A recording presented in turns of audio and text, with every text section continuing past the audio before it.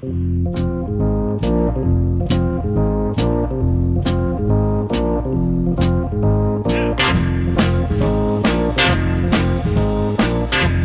Cities News Talk, AM 1130, 103.5 FM, Closing Argument. My name is Walter Hudson. Streaming, TwinCitiesNewsTalk.com and your iHeartRadio app. We are here 9 to 11 weeknights. It's great to have you with us. Appreciate you tuning in.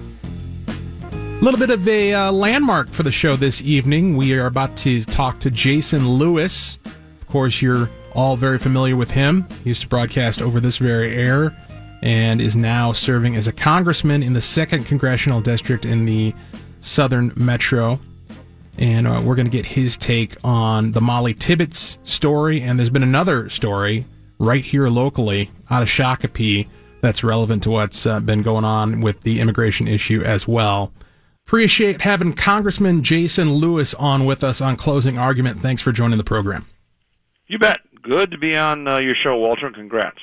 I appreciate that. It's great to have you. So we had this horrible tragedy which took place with the horrendous murder of Molly Tibbetts that has become quite the touchstone for the debate over immigration and immigration policy. And it's been interesting watching the responses from various persons, especially those seeking office. You have a Democratic opponent by the name of Angie Craig in the 2nd District, and she had this to say, written to NPR News. She said, "I am heartbroken for the family of Molly Tibbetts and cannot imagine the anguish they are experiencing. We should be supporting this family, not subjecting them to politics. That is why I find it so outrageous that rather than solving problems like our broken immigration system, Jason Lewis is politicizing this tragedy. But this is a pattern. Lewis has done nothing to ban the secret and unlimited donations that are drowning out the voices of Minnesotans and other Americans in our election system." That's an odd pivot. He has also not worked to find a way to lower healthcare costs for people in Minnesota. We need leaders who are working to fix problems, not place blame. That was her statement to NPR News. Now, your campaign put out a statement in response to this. In your own words, what do you make of this response to the murder of Molly Tibbetts? Well, leave it to a would-be politician, a status quo sort of individual, to go from a tragic murder because of porous borders to campaign finance reform. I mean, it's like, okay, here are your talking points. Stick with this no matter what the issue is. And that's just more of the same. And the last thing Washington needs, I find it very, very intriguing that my opponent will run around in circles to avoid actually answering a question or addressing an issue. You have a situation in Iowa, as you had with Kate Steinle, as we had today or found out today in Shakopee, or as a direct result of having open borders where people who are deported can simply walk back in, where people can come here from anywhere from 4 to 7 years, as was the case in Iowa, and the authorities didn't even know how long for certain, and kill people. And you're talking about campaign finance reform? That trivializes the issue, and quite frankly, it's offensive. The simple fact of the matter is we could have prevented this if we secure our borders. And you're either for that or you're not. Now, look, reasonable people can disagree. So if you believe in Kirsten Gillibrand's view of abolishing ICE and having open borders, or Keith Ellison's view of no borders at all, then say it. Mm-hmm. If you have the opposite view, as I do, that I think we ought to have border control, that we ought to build a wall, and that a nation that doesn't control its borders is no nation at all, as Ronald Reagan once said, then say that. But have the guts to say something instead of the usual spin.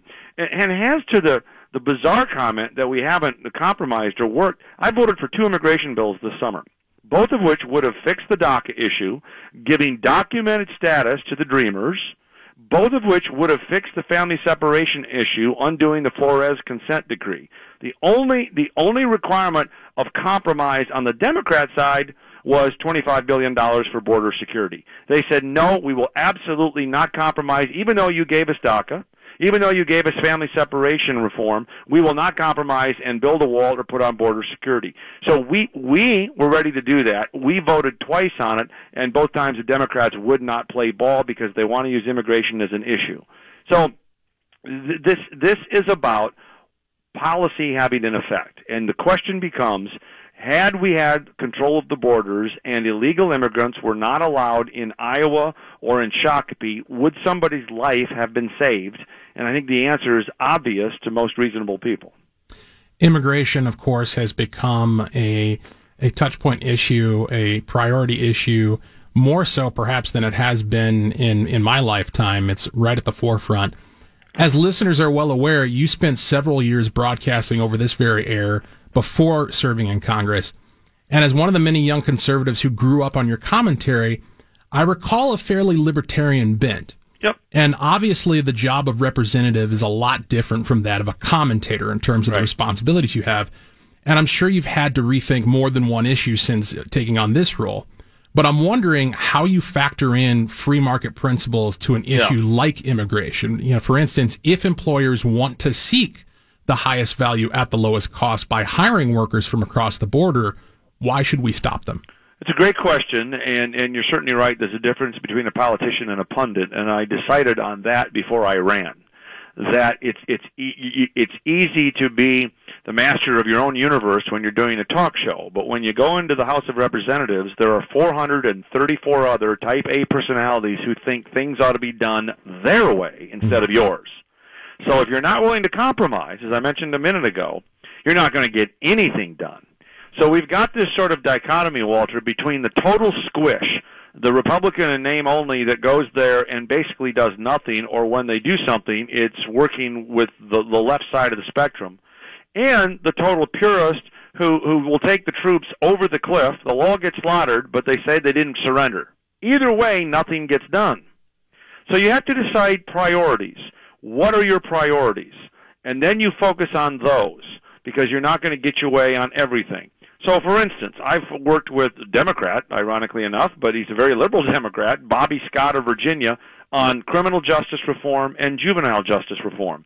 This is a bill supported and endorsed by FreedomWorks, by the American Conservative Union, and by the NAACP and Families Against Mandatory Minimums. You can take your principles, and in this case, my principles are federalism. Not everyone ought to be locked up for nonviolent offenses, and I've co-sponsored about 5 or 6 bills on letting states decide issues like marijuana. You can take those principles and work with people across the aisle to move them or move the needle. What you can't do is say it's my way or the highway. And that's something that I intuitively understood before running, and it's come to fruition now that I'm there, and you just have to focus on what you think is important. One thing I will say, having a talk radio background, however, is I have noticed I'm a little less shy about taking positions. Right. And people say, what's the swamp? What's it like in Washington? The timidity is palpable. Mm-hmm. The single biggest thing I notice on, and quite frankly, both sides of the spectrum often, is their constant fear to alienate one person. Right. You know, not 100,000, not 10 million, not 100 million, one person. Yeah, right. I guess politicians all think they can get 100% of the vote. I'm not certain. But the call it political correctness, call it timidity, call it walking on eggshells. It is really something, and I'm saying, no, I'm just going to say this. I'm going to make my case and let the chips fall. And that's one thing that is a huge difference between me and my opponent. We can't get Nancy Craig to take a position on immigration. You got $5,000 from Kirsten Gillibrand. She wants to abolish ICE. Are you there? Well, I'm not going to say. Well, look, Medicare for all is what Democrats are pushing on health care. Are you there? Well, I'm not going to say. Well, what about Nancy Pelosi for Speaker? You're going to have to face that if you're the Democrats. Are you for it? I'm not going to say. And so it really is more of the same. I mean, if you're looking for someone to fit into the swamp, there you go. And I don't think that's fair to the constituents of the 2nd District. They ought to know where you stand. And you certainly haven't been shy about saying that. You know, it's interesting considering your point about the need to acknowledge institutional reality. You know, you're going into this body that is formatted a certain way and goes by certain rules, and you can't just, bludgeon your way around expecting to get everything that you want. Right.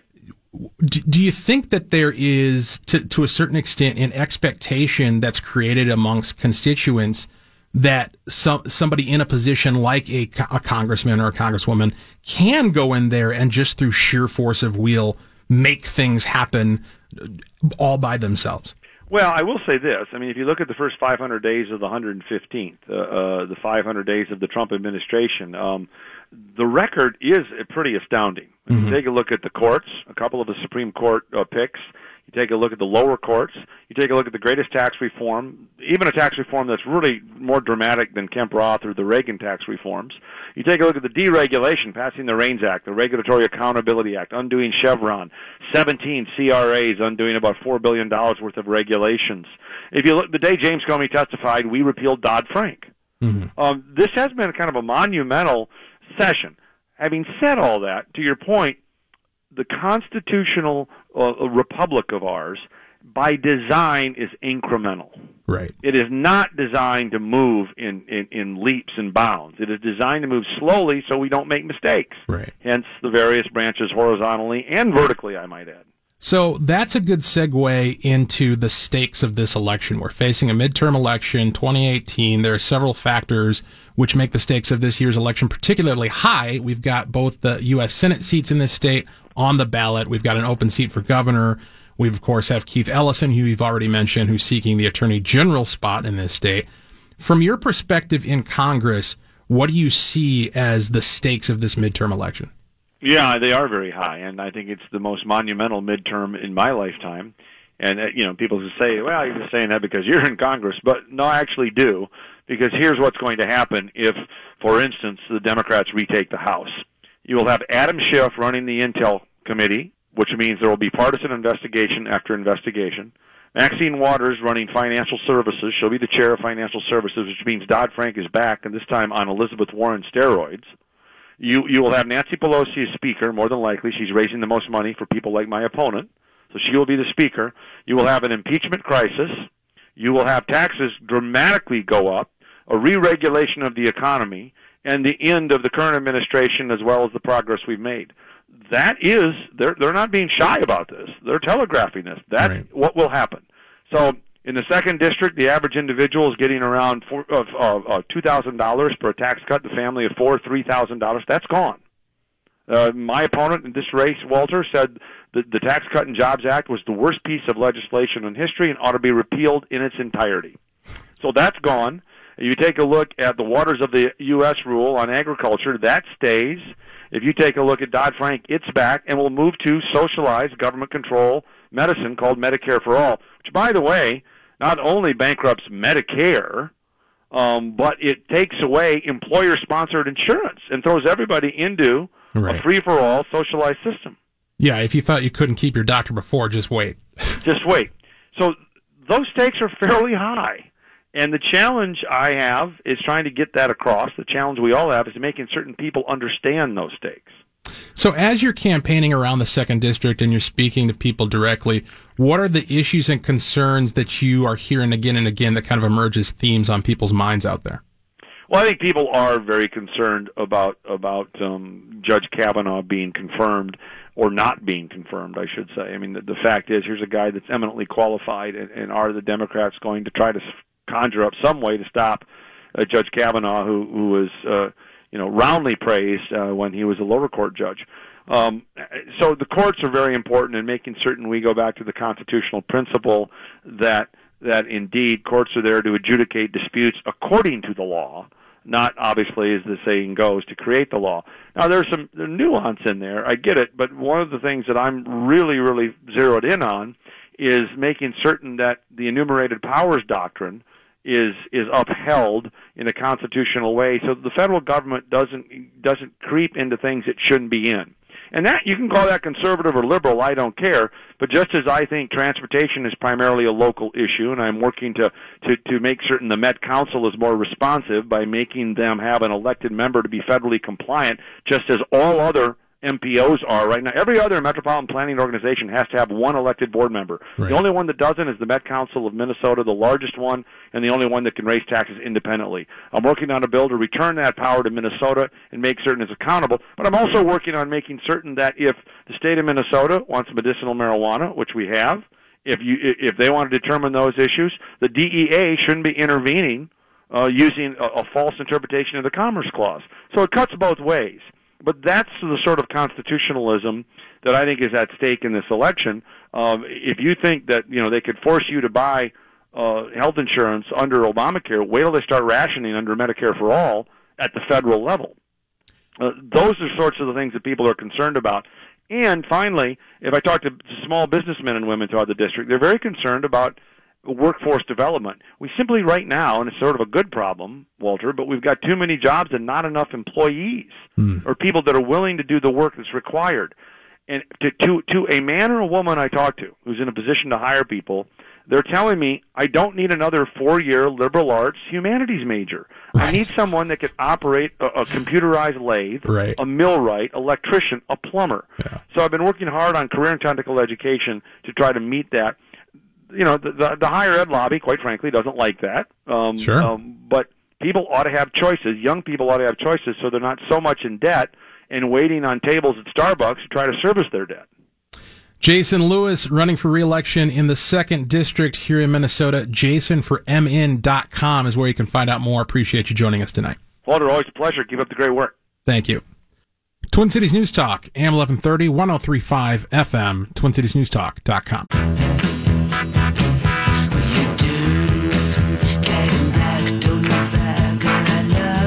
As interviews go, Jason Lewis is pretty easy. You just kind of cue him up. It's like putting a quarter in a jukebox. He plays all his greatest hits. You just have to sit back, relax, and enjoy him. Closing argument. My name's Walter Hudson, Twin Cities News Talk, AM 1130, 103.5 FM. 651-989-5855 is the number to contribute. Brett Ullman takes those calls and produces the show. I got to tell you, I really admire Jason's capacity to thread that needle, to navigate the choppy waters of, here are the things that I believe, here's what I can actually do, in an artful, rhetorical way. I don't know if I'd be capable of threading the needle quite the way that he does. I think when you asked him about, is there a market solution to immigration, it was kind of a non-answer. It was a very politician-like answer. I didn't expect anything else, but it was a very politician-like answer. Well, and you wouldn't expect anything else, but it was well delivered. Right? Sure, you got to grant him that. It was absolutely well sounded good saying it. Yeah.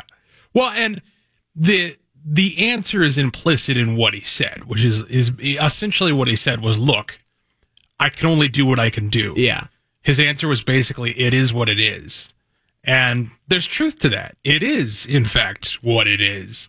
And, as much as we've talked a lot about this Molly Tibbetts situation over the past couple of days, and we'll get back into it later tonight, but as much as it flusters me, and it really does, it's annoying to me, the leveraging of this in the particular fashion it's being leveraged to push a political agenda, a political point.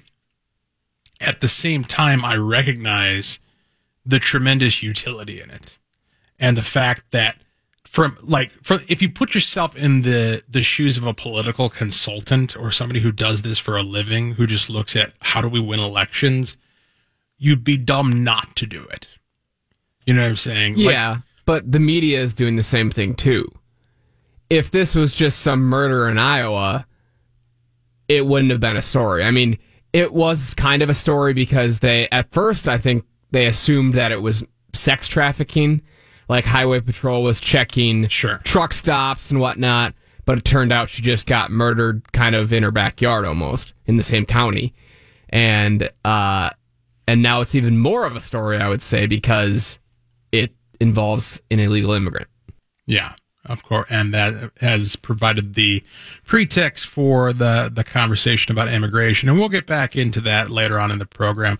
I want to touch back on the Michael Cohen situation and the continuing fallout from Tuesday's events, the guilty plea, the plea deal that was cut by Michael Cohen, and the implications. The term unindicted co-conspirator has been tossed around quite a bit in the media. And, as has been pointed out by Ben Shapiro and others, that's a legal term, like a specific legal term that has a very clear definition that you are not in a position to use right now. Like Cohen hasn't even officially gone to court to be sentenced to say any of this stuff under oath. It's just part of a deal that's been published that we know about. And so, and not to mention the fact that Trump wasn't actually named. He was referenced, but he wasn't named. And he certainly hasn't been referred to by anybody in official court capacity as an unindicted co-conspirator. And it's been interesting over the past 24, 48 hours to read the legal analyses of a number of people, including some of you who've been sending me stuff on social media. There doesn't seem to be very clear agreement on what the legal implications of this is, whether or not, even if the things that Michael Cohen is saying is true, whether or not they constitute a clear violation of campaign finance law. There's this concept of, if it was Trump's money and not the campaign's money, and if it was used for the intent of simply keeping something secret that he didn't want people to know generally and not in an effort to influence the election, then does it really qualify as a campaign expenditure and what have you? And, one of the cases that's being made is that, Trump could say, look, this is just the cost of doing business when you're Donald Trump. This is just the cost of doing business when you're a high profile guy who happens to have these types of liaisons on a fairly regular basis. You end up paying women off. It's not like it's the first time he has. It's not like it's the first time he's had a affair with somebody who he wasn't married to and had to deal with it through these types of means. And so it becomes a question of, you don't have to like the fact that he did it, but was it illegal? And he could make the case that this is something that the central question seems to be, would he have done this regardless of whether or not he was running for president of the United States? And if he can plausibly argue, yes, he would have, then it's not a campaign finance violation. But the payoff didn't happen until he was running for president. Right. And so that's the counter argument. And so basically what it comes down to is, what would a jury and or judge basically decide when confronted or presented with those two counter arguments?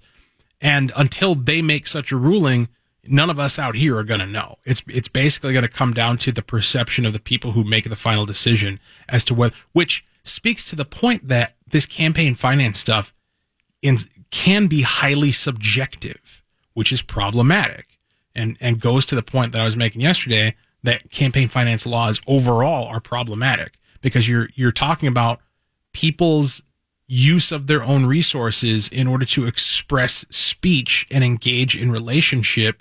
And at what point, where do you draw the line? Where do you set up clear objective borders as to when it's appropriate to do that and when it's not? It's very difficult to do without violating somebody's rights. And we ought to err on the side of both clarity and freedom.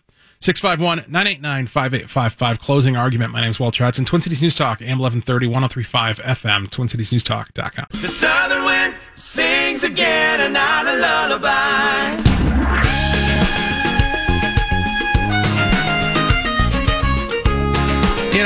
Donald Trump, just by his very nature, the nature of who he is, his personality, his background, where he comes from, how he conducts himself, isn't always particularly articulate when he tries to make a point, but he does make some decent points from time to time. And he tripped into one here in responding to the Michael Cohen situation. We're going to get into it here momentarily. Closing argument. Tweet? Yeah, I don't know if it's his tweet. Well, a tweet might have been involved. I think this comes out of the interview he had with Fox and Friends. Oh, okay. Closing argument. My name's Walter Hudson, Twin Cities News Talk, AM 1130, 103.5 FM. We're streaming at TwinCitiesNewsTalk.com and on your iHeartRadio app. We're here 9 to 11 weeknights. It's great having you with us. You can catch up on past shows. If you missed our interview with Congressman Jason Lewis, you could catch that later tonight when it gets uploaded. Just search for Closing Argument in your iHeartRadio app, and our channel will pop right up. 651-989-5855 is the number to contribute to the program. Always appreciate hearing from you. Brad Olman takes those calls and produces the show. From the Chicago Tribune, President Donald Trump incensed over a deal his longtime personal attorney Michael Cohen cut with prosecutors, says it might be better if flipping were illegal because people just make up lies. Trump, in a television interview broadcast Thursday, tried to play down his relationship with his longtime fixer, who claims the president directed a hush money scheme to buy the silence of two women who say they had affairs with Trump. The president contends Cohen only worked for him part-time and is accusing the lawyer of making up stories to reduce his legal exposure. I know all about flipping, Trump told Fox and Friends, which taped the interview at the White House on Wednesday. For 30, 40 years, I've been watching flippers. Everything's wonderful, and then they get 10 years in jail, and they flip on whoever the next highest one is, or as high as you can go. Now, by flip, of course, maybe it's discernible once you get into it a little bit, but by flip, he means testifying against somebody else. Oh, I thought he meant real estate. I thought it was some reference to like dolphins or something, or like seal tricks or something along those lines. No, he's talking about what we've been talking about since this news broke on Tuesday, which is this concept of accomplice testimony or incentivized testimony. And his point here is actually valid. We've been talking about it all week, that you have to take into consideration the motives of the witness who is providing the testimony.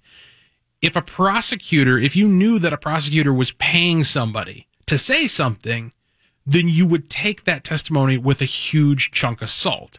And effectively, that's what incentivized testimony is. When a prosecutor's saying, look, we've got all this evidence stacked up against you, and, we could go to court and we could get convictions and you could end up spending 45 years in jail, but we're willing to accept these lesser charges and go for a significantly reduced sentence if you give us a little something, something. That is a thing of value. The phrase thing of value is something that we're all familiar with at this point because it's been central to the whole investigation, Mueller's investigation into Russian collusion, and the notion of, if the Russians bought Facebook ads or whatever for $11,000 and that were read by a couple of thousand people, that's a thing of value and therefore a campaign contribution and therefore a prima facie violation of the supposed separation that's supposed to take place between foreign powers and our electoral process.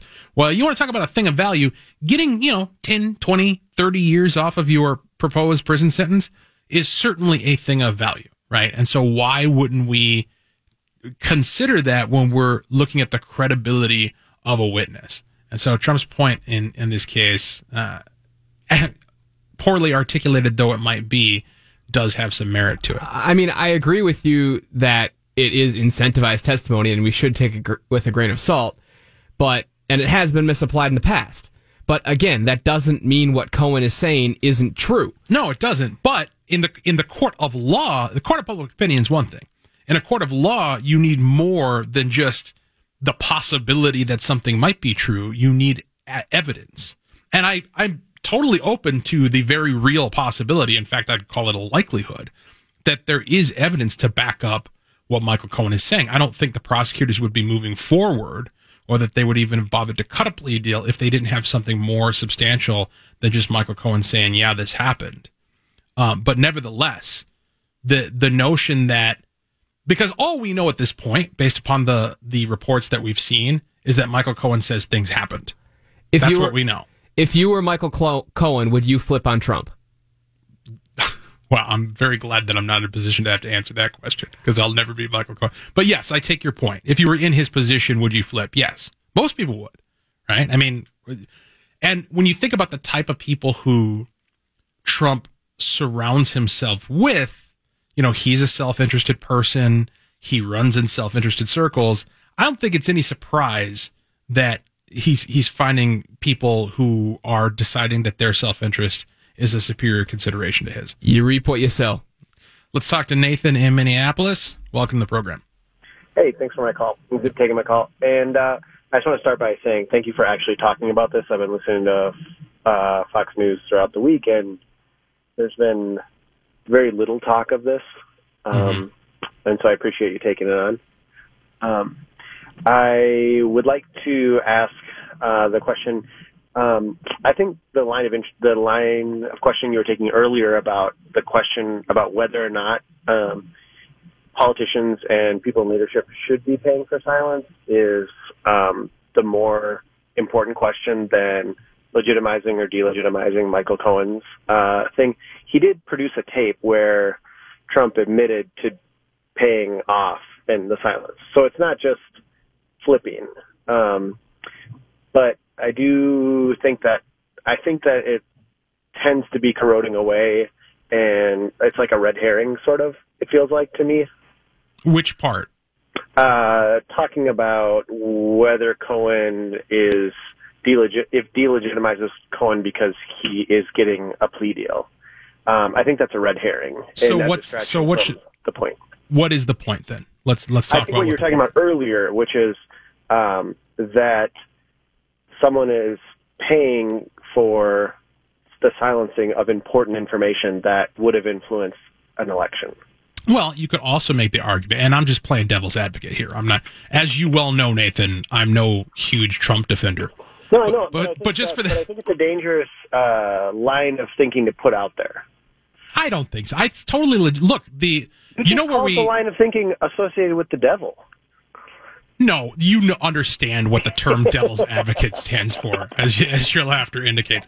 No, but listen, the notion of incentivized testimony and accomplice testimony, that we first cited that from an article written in 538 back in April. I mean, this is something that transcends this particular circumstance or this particular case.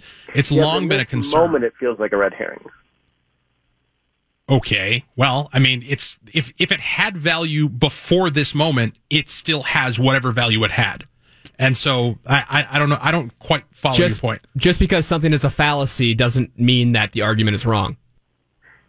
Well, that's right. That's but I've been listening to conservative media throughout the week, and it seems like something that's much easier to talk about than the fact that our president paid off a news media source to silence a story. Well, then let's talk about that then. The king of fake news silenced news. Let's talk about that then. Let's assume that all of the allegations are correct. What is the full gravity of that in your mind? I think the full gravity of it is the fact that we have to sit with the fact that the person that we elected was comfortable silencing news stories and using his money to control media. Do you get the sense that, because here's the thing, I'm not at all surprised by that potentiality, and I'm not sure that anybody else is either. Like, do you sense that this is actually going to move the dial politically with people who are either hardcore with Trump or hardcore against him? No, but I think that those people aren't in play anymore. The people that are in play are moderates and independents. And you don't think they knew that this is what they were getting when we elected the guy a couple of years ago? I mean, well, they could have if the story would have been able to be released. After the Access Hollywood thing, and just knowing Donald Trump and his public persona for as long as he's been a thing, I don't know how this changes the calculus of who Donald Trump is and what type of values he has as a person and the morality of his personal decisions and what have you.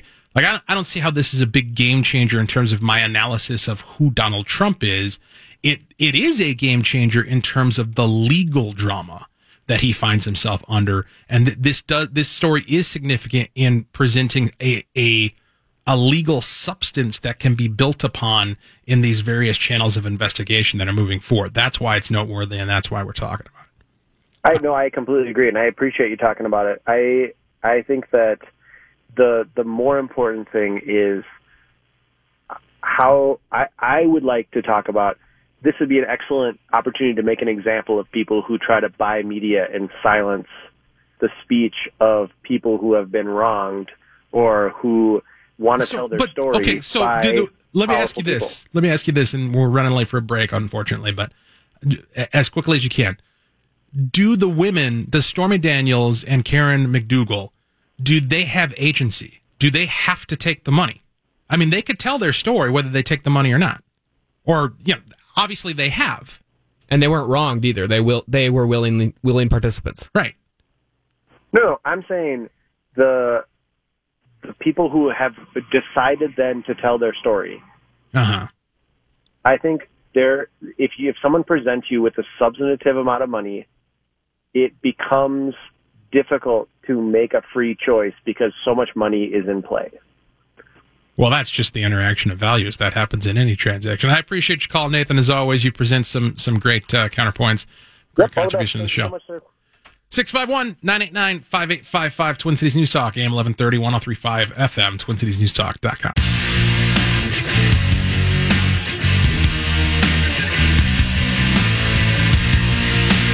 It's interesting. I tripped upon this Politico story during the break. They're reporting on a controversy within the Democratic Party. Apparently, the DNC is holding one of their annual meetings in Chicago right now.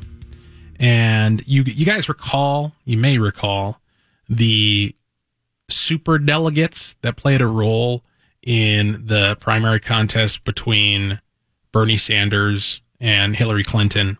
And if you don't know, and I don't claim to be any sort of expert as to how the intra-party politics works within the Democratic Party. I know it's vastly different than in the Republican Party, which is ironically, much more democratic than the Democratic Party.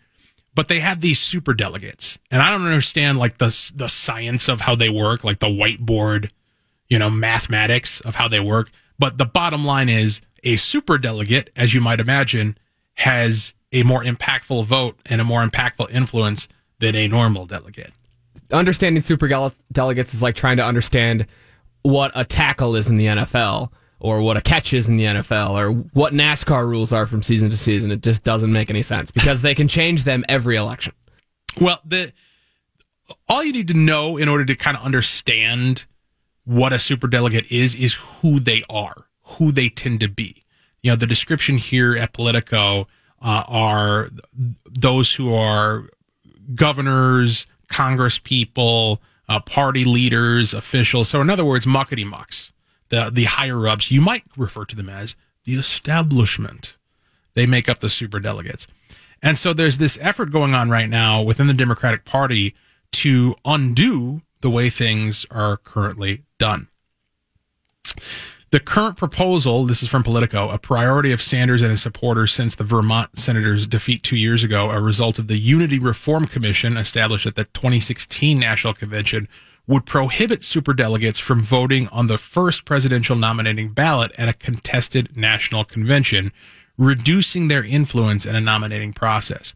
Its approval would allow Democrats to finally put one of the bitterest feuds in the last presidential primary behind them.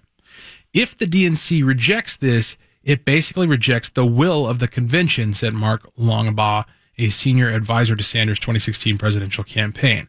The left wing of the party would be outraged. By July, the measure had drawn the support of not only the party's left flank, but many Clinton supporters as well. Championed by Tom Perez, the party chairman, the DNC Rules and Bylaws Committee overwhelmingly approved the measure, which was endorsed not only by Sanders, but also two former DNC chairs, former Vermont Governor Howard Dean and Virginia Senator Tim Kaine, Hillary Clinton's 2016 running mate. Now, the point I want to make about this is as follows. As Republicans, as conservatives, we should be thrilled by this potential change, because what this means is that the populist masses, the grassroots muckety mucks within the Democratic Party, if this goes through, you're going to see a lot more Alexandria Ocasio-Cortezes. You're going to see a lot more candidates who can't win. I mean, that's the bottom line. You're going to see candidates who can't win because they're out of sync, out of line with where the mainstream of the electorate is, which, I might point out has been a problem in the Republican Party as well. Perhaps for this reason. It's interesting because you have the whole Tim Pawlenty thing, which was an effort to go in the other direction, which was an effort to undermine the effect that the grassroots have within the Republican Party. And then over on the Democratic side, you have them moving in the other direction. And, it may end up being that Republicans end up over time electing or selecting more electable people. TwinCitiesNewsTalk.com.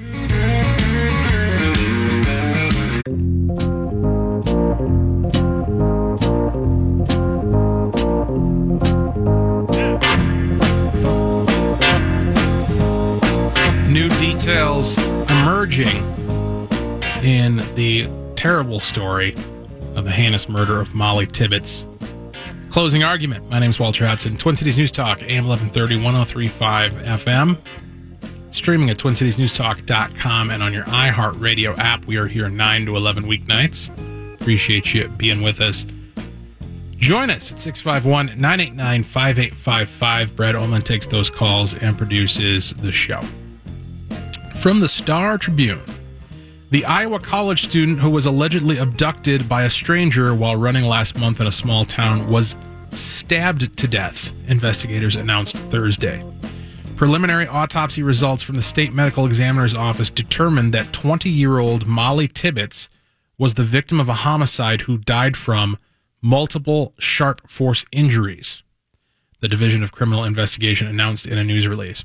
State medical examiner Dennis Klein said in an interview that the finding means a sharp-edged or pointed object, such as a knife, was used to attack Tibbetts.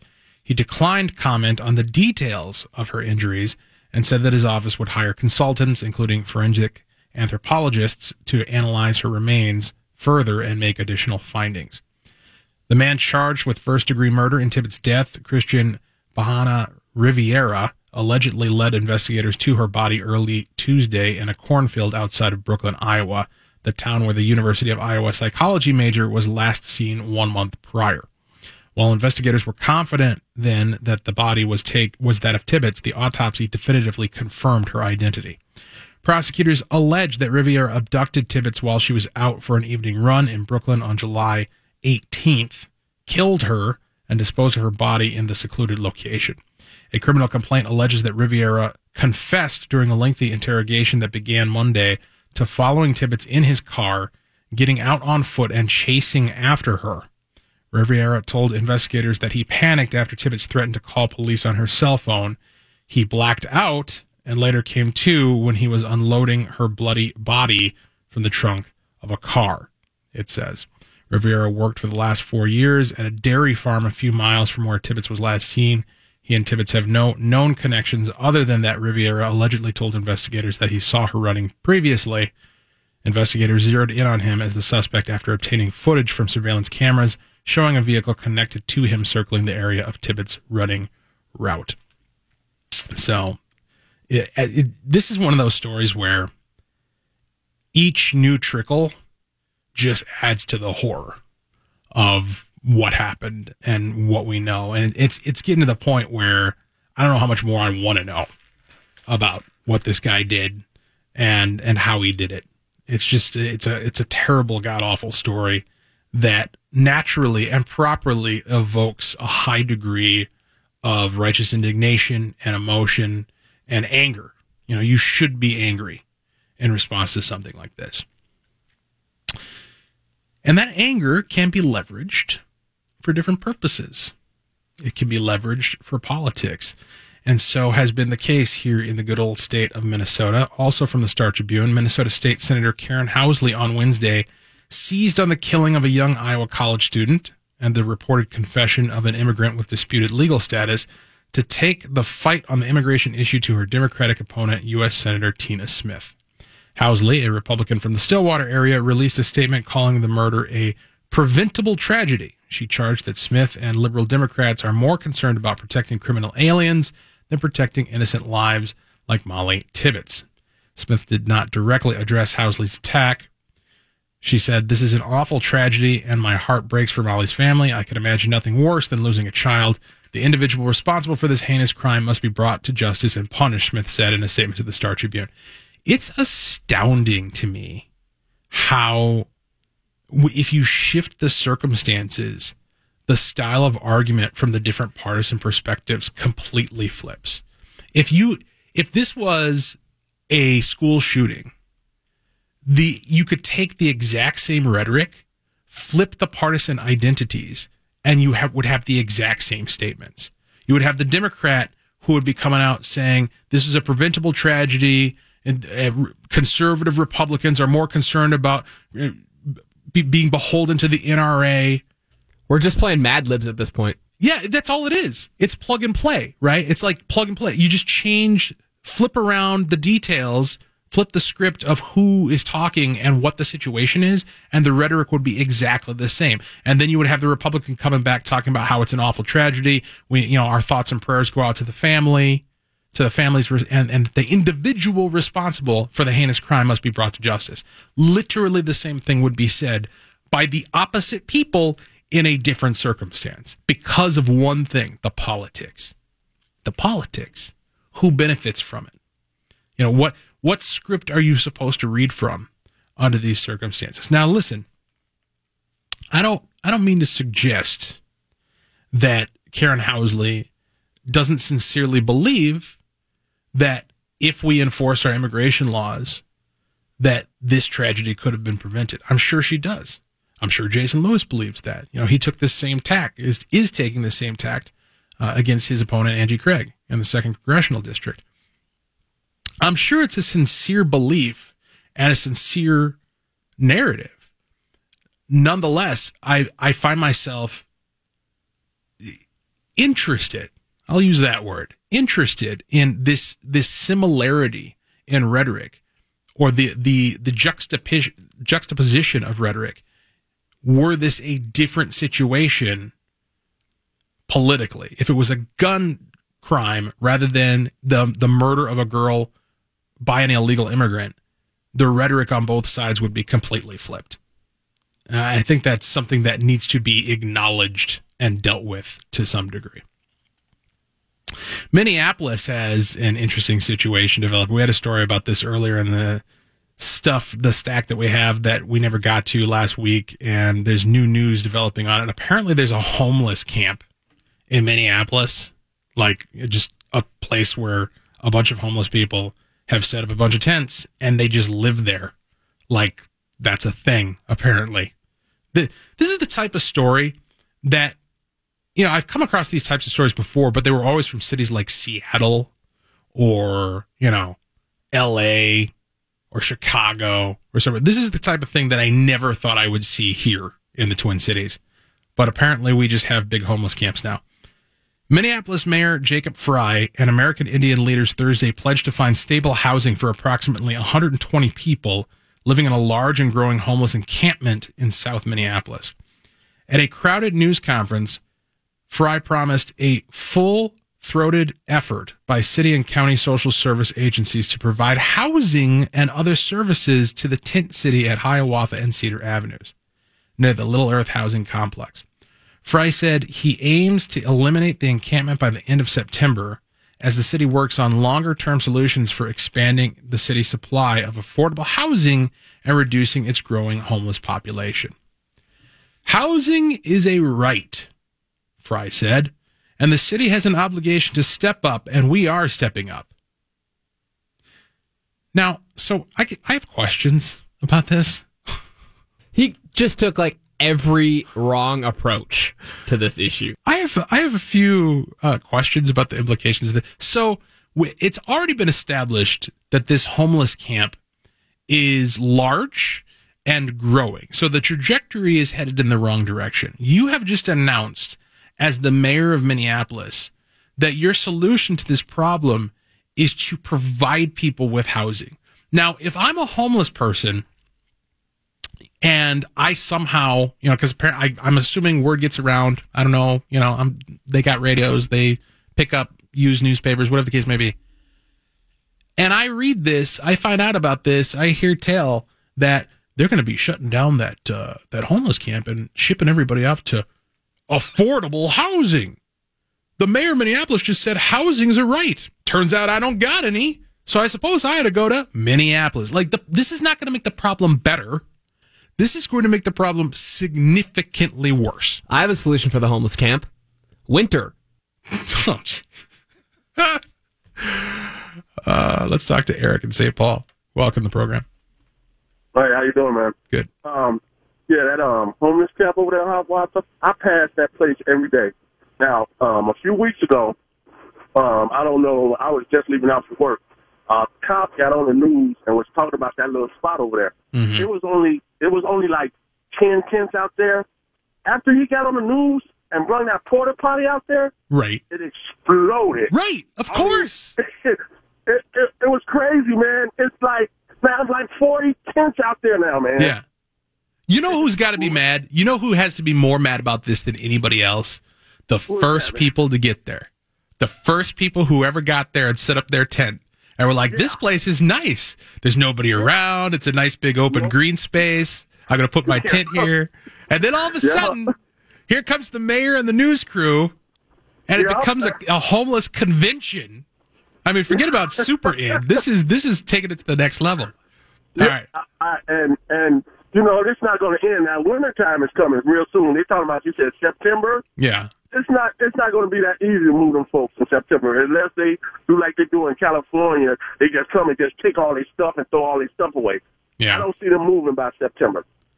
Yeah, well, it's pretty hard to do that when the moral premise that's been put forward by the mayor is housing is a right.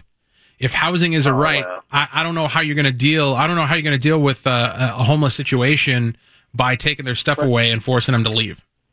Well, yeah, I mean, just get a job, I guess. Just one more thing. That gentleman you had on earlier, what's his name and what office is he running from? Jason Lewis. He's a congressman seeking re-election in the 2nd Congressional District, which is the Southern Metro. Yeah, hey, man, that guy is on point, man. I like how he talks. So do I. Appreciate it. Right. Thanks for the call. Right. Yeah, Jason Lewis, I say without irony that Jason Lewis is like one of the top 3 influences in my life in terms of my philosophical and political development. So it's quite an honor to have him on the program. Yeah, but this concept of housing is a right. Here's a good litmus test for you to determine whether or not something is a right. And, just consider it a rule of thumb. I don't know if this plays out in every example, but it strikes me as a pretty good rule of thumb. If you would have the alleged right, if you found yourself on a desert island by yourself, if you would still have whatever the alleged right is, then it probably is actually a right. If you wouldn't have it, then it's not a right. And so housing, the idea that if I found myself tomorrow, somebody clubbed me over the head in the parking lot and I woke up on a desert island in the middle of the ocean tomorrow, I would not just inherently have housing. I wouldn't just inherently have health care. I wouldn't inherently have food.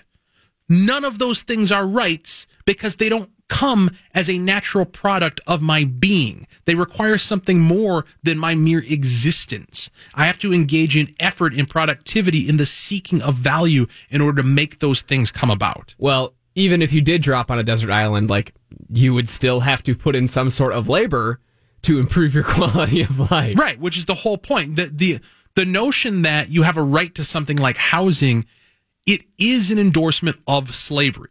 And that's not an exaggeration. That's not hyperbole. That's not me trying to be provocative. It literally is an advocacy for slavery. Because if you're going to say that somebody has a right to something that requires productive action, but they don't have to be the ones who take that action, somebody else has to.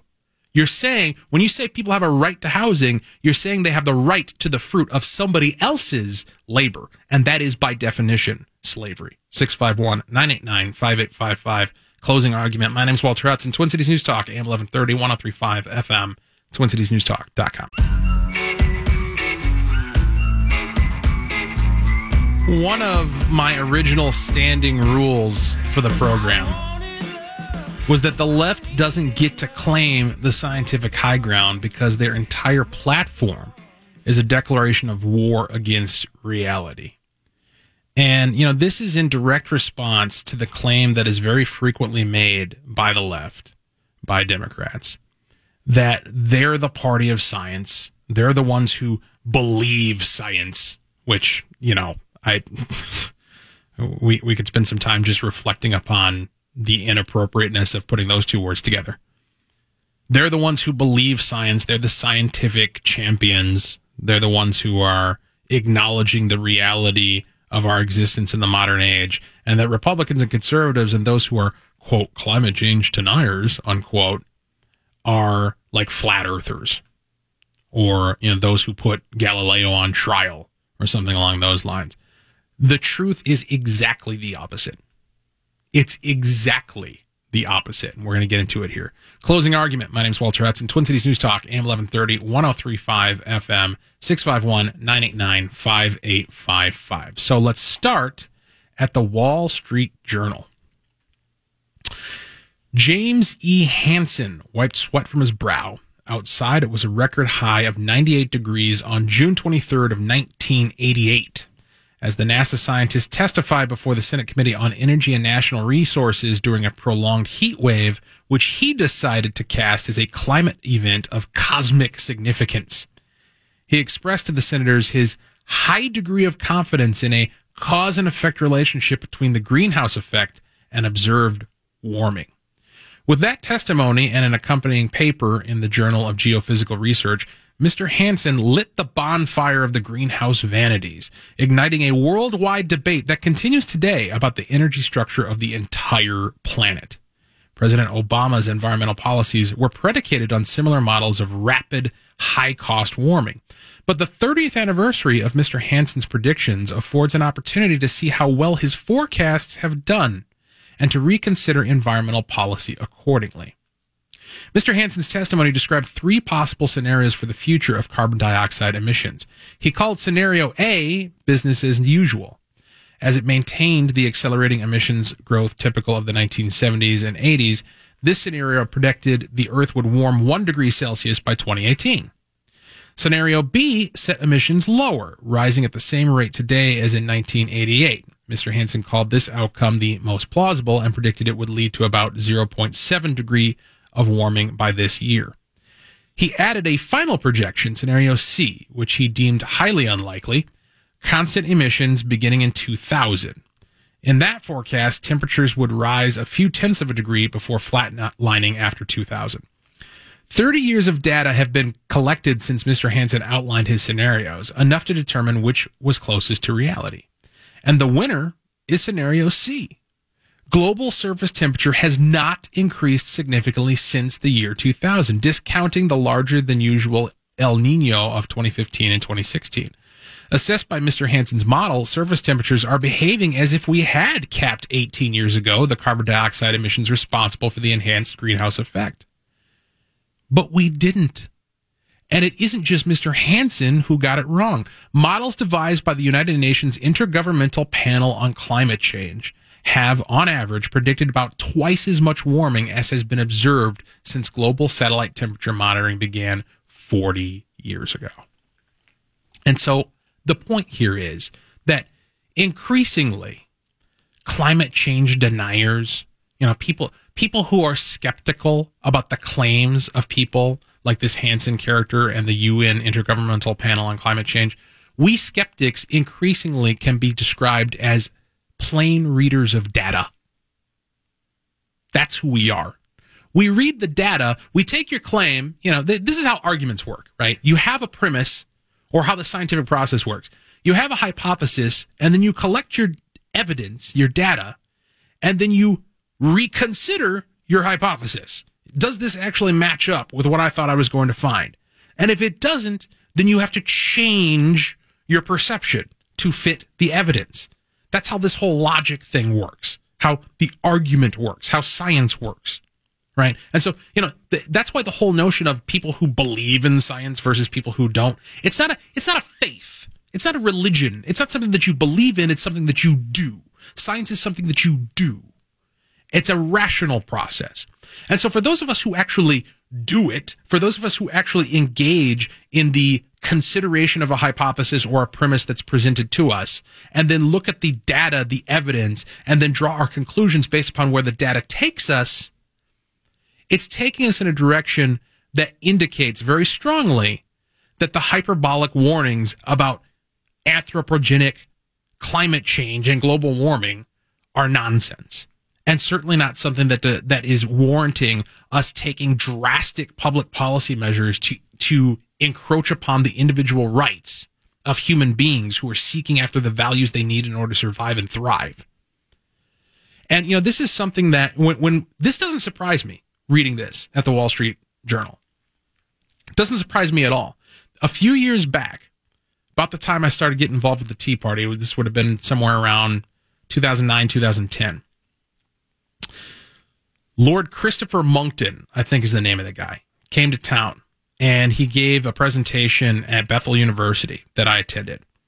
And he talked about the work that was being done by a then MIT professor. I can't remember the guy's name off the top of my head.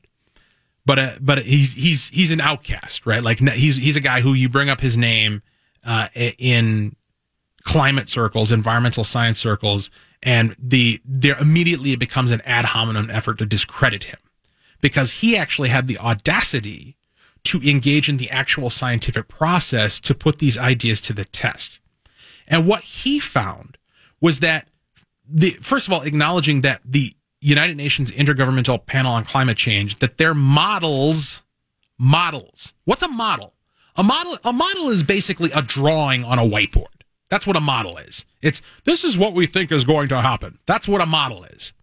And the models that were put forward by the UN Intergovernmental Panel on Climate Change had assumptions built into them. And one of the assumptions was that as you increase the amount of carbon dioxide in the atmosphere, you will also see a proportional increase in the temperature of the planet. And what this MIT professor, whose name I'll Google during the break, what he discovered through this novel process known as measuring actual data, going out there and looking at what the temperature really is and has been over a period of time, what he discovered is that, in point of fact, the amount of radiation that escapes the Earth increases as greenhouse gases increase. That the Earth has a process that you might compare to or use the analogy of like the way in which your own body regulates its temperature. You get hotter, what happens? You start to sweat. Like processes kick in order to adjust and adapt and compensate for the fact that your body temperature is rising. The Earth may in fact have a similar process. That's what was discovered. And so it doesn't surprise me at all to find out that the prognostications of climate alarmists like this Hansen character have not panned out, because his ideas, his warnings, his concerns never matched actual data. They only matched a drawing that somebody threw up on a whiteboard and called science. 651-989-5855. Closing argument. My name's Walter Hudson. Twin Cities News Talk, AM 1130, 103.5 FM, TwinCitiesNewsTalk.com.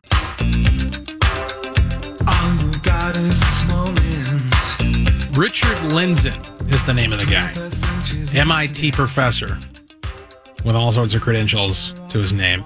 And if you Google him, you're going to find, page after page of attempts to discredit him, because that's how the environmental left operates. It's ad hominem, and it's, this guy, you can't believe him. The arguments basically fall into one of two categories. He's wrong because of all of the things that say the opposite of what he says. So they'll point to basically arguments from authority. They'll point to the United Nations Intergovernmental Panel on Climate Change and say, aha, the United Nations says, therefore, which is not an argument. And the other avenue of attack they'll say is, well, you can't believe him because he's been funded by the energy companies. He's been funded by big oil and what have you. Which might be a compelling argument if it weren't for the fact that literally every environmental scientist is funded by the government to some degree or another, and therefore also has an economic incentive in pushing their narrative. Nobody's hands are clean in terms of financial incentives in this debate. And all of that is beside the point that it doesn't actually matter, right? Like the particulars of the person and what motives and influences they may have do not determine whether or not their claims are true or false. An actual analysis of the facts does that. Closing argument. My name is Walter Hudson. Twin Cities News Talk, AM 1130, 103.5 FM. Streaming at TwinCitiesNewsTalk.com and your iHeartRadio app. We're here 9 to 11 weeknights. 651-989-5855, the number to join us. Brad Omlin takes those calls and produces the show. Let's talk to Bill in Stillwater. Welcome to the program. Hey, Walter. I wanted to draw a parallel to another political data problem. In the last 15 years, if you follow political polling, there's a couple of polls that get it right, but the vast, vast majority of them tend to overstate Democratic leads or values in their polls. generally most polls will give a Democrat about 5%, and this can have a huge impact. If it's before the election day, if a Republican is actually 5 points behind, well, that's a sign to get behind them, get enthusiastic, get some money behind them. But if he's 10 points behind, as these polls show, it can cause problems for fundraising, for enthusiasm. Mm-hmm. And I think polling's getting better, but I don't think the global warming models are. A few years ago, they surveyed 104 different global warming models. About 2 of them had gotten it right, but the other 102 were all skewed in the same direction towards more warming. Right. They were all wrong in the same direction. Right. And the problem is that impacts real policy. That impacts whether we're going to have carbon taxes or cap and trade or what kind of mitigation. And it really inspires people to vote in ways that impact public policy. Yeah. That's a solid point, Bill. I appreciate you calling in to make it. And it's interesting that so many of them could be in error and that they all happen to be in error in the same direction. And that happens to be the direction that supports the continued funding of the exact research that those scientists in question are doing. Weird that it's almost as if there's a financial incentive to come to certain conclusions, whether it actually comports with reality or not. Let's talk to Barry in St. Paul. Welcome to the show.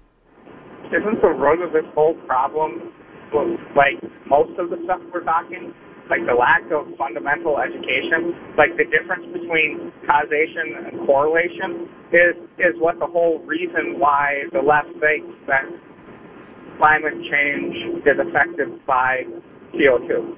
Because there are points in time when there was higher CO2 and there was higher temperatures. That's true. But that doesn't mean it caused it. Right. Yeah, no, that's absolutely right. I appreciate the call, Barry. It's true. It's definitely an issue of conflating correlation with causation, but I think the real truth behind this is more insidious.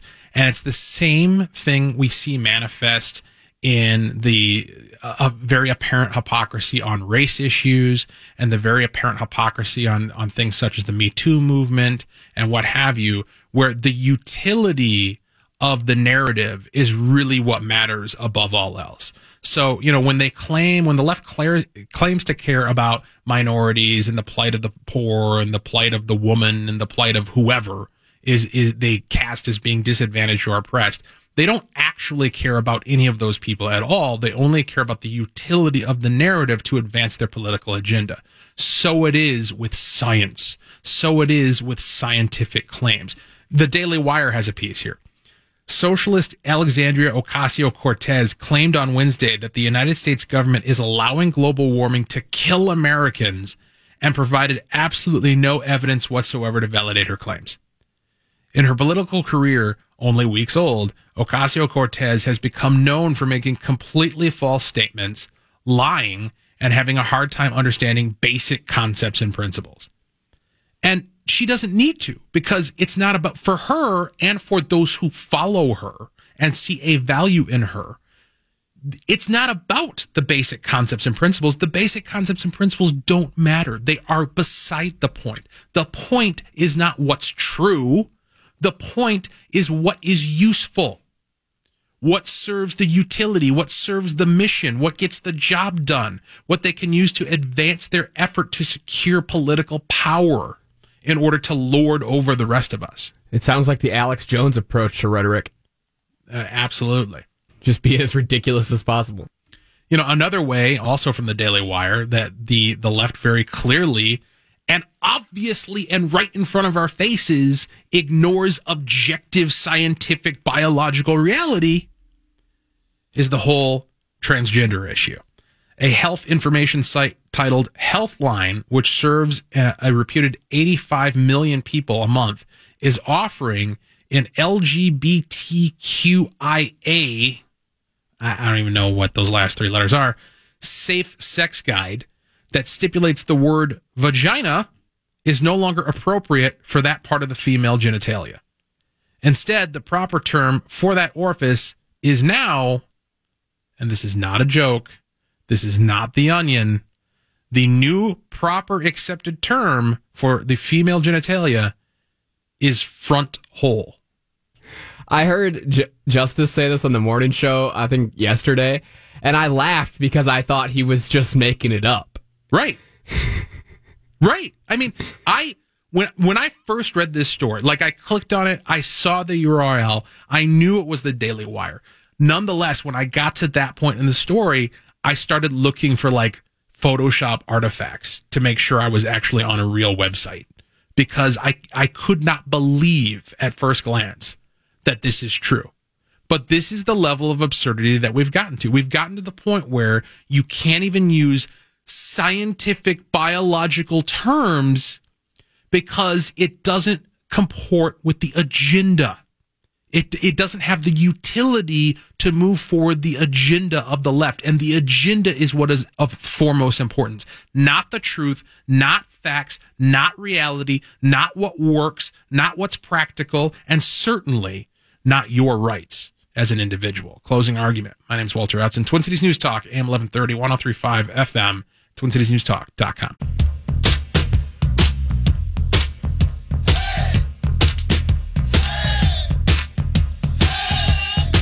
Closing argument.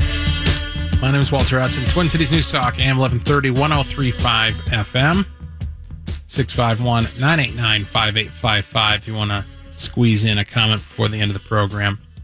There's a piece I've been kicking around. I've had it included in my show plan for quite some time, and we haven't gotten to it. But I want to hit it in this last segment of the evening because, and it goes back to a story that is, totally old and dead now. Our news cycle is so short that we very quickly forget things that pop up in the news.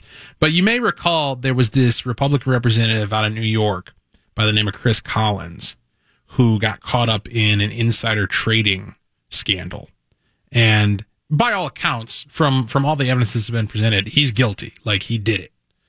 But what happened, in short, was in his position in Congress, he became aware of information regarding a company that he and many of his family members had stock in. He became privy to information that other people didn't have outside of the committee, whatever committee he found himself in, that indicated that that company was about to take a hit. And so he told his son about it, and his son went ahead and told some other people about it, and they sold their shares in order to avoid taking what would have been hundreds of thousands of dollars worth of losses. And that's what insider trading is. And so he's guilty of a crime. I hear Richard Painter might be looking for a job. Yeah, there you go. In terms of ethics. Now, the interesting thing here is that I don't believe, and neither does this author who we're about to consider here at the Washington Post, I don't believe this ought to be a crime. I don't think there's anything about what we call insider trading that violates anybody's rights whatsoever. And the headline here at the Washington Post says it all. Show me the victims of insider trading. I'll wait. Megan McArdle writes, galaxy-level stupidity. That's how a securities lawyer of my acquaintance characterized the alleged insider trading operation of Representative Chris Collins, a Republican from New York's 27th District. If the indictment is accurate, the fact that Collins allegedly phoned illegal tips from the White House lawn is not even the most surprising or interesting thing about this case. What would be truly wondrous is his thinking he could get away with it. If you are on a pharmaceutical company board and you tell your son to sell the firm's stock because its new drug just failed in trials, there is basically a 100% chance that regulators are going to connect the dots. And if your son tells his fiance and his future father-in-law, and said father-in-law then tells his brother and sister, well, the chances that someone close to you will be indicted are also good. In this case, it was Collins, his son, and the father of his son's fiance who were charged with wire fraud, securities fraud, and conspiracy to commit securities fraud.